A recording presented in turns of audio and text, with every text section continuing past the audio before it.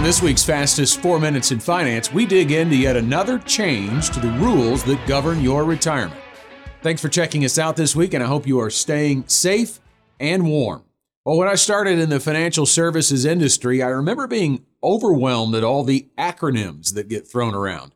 I know every industry uses them, but I felt like this industry is the king of acronyms. In fact, during my first few days with GenWealth, I can remember sitting in a team meeting and keeping track of just how many acronyms were mentioned. Later, I went through that list to determine what they all meant. Now, if you add the government to the mix, well, you've got an unbeatable, unstoppable duo of acronym creators that will never be surpassed. We've got a new one for 2024. Today, we're talking about PLESAs, and I'm not even sure I'm pronouncing that right, but it stands for Pension-Linked Emergency Savings Accounts. You may remember us talking about the Secure 2.0 Act that brought new rules for retirement plans. Well, a provision for the creation of these PLESAs was in that legislation, but didn't take effect for 401ks and other employer-sponsored retirement plans until this year. If your employer chooses to create a PLESA, it would be, in essence, a separate account within your retirement account.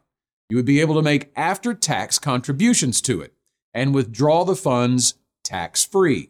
Sounds a lot like a Roth 401k, and it is, except that these dollars have standalone contribution limits, only $2,500 annually, with an employer match of up to $2,500 as well. And the funds are meant to be held as an emergency fund. As such, they are required to remain in cash or an investment that preserves your principal. They are also meant for low to middle income employees who struggle to establish an emergency fund, and when there's an emergency, have a tendency to raid their 401k and incur taxes and penalties and damage their financial future to replace an air conditioner or replace or repair their car. If you made more than $135,000 in 2022, you are not eligible for a PLESA. Also, if you're eligible in 2024, but your income exceeds the limit in 2025, you will no longer be eligible, but still have access to your money.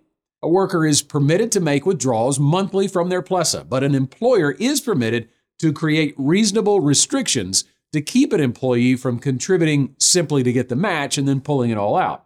Now, we're generally in favor of this idea.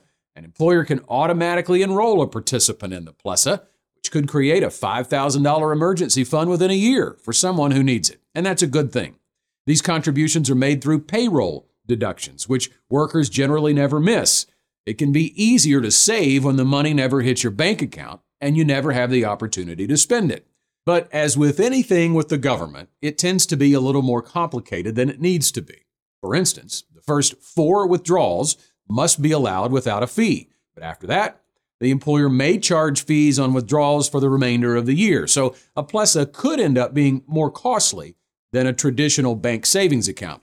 It's important to establish an emergency fund that is not at risk in the market. Working with a financial advisor is a great way to determine how much you should have in that emergency fund and where it should be held. Thanks for listening.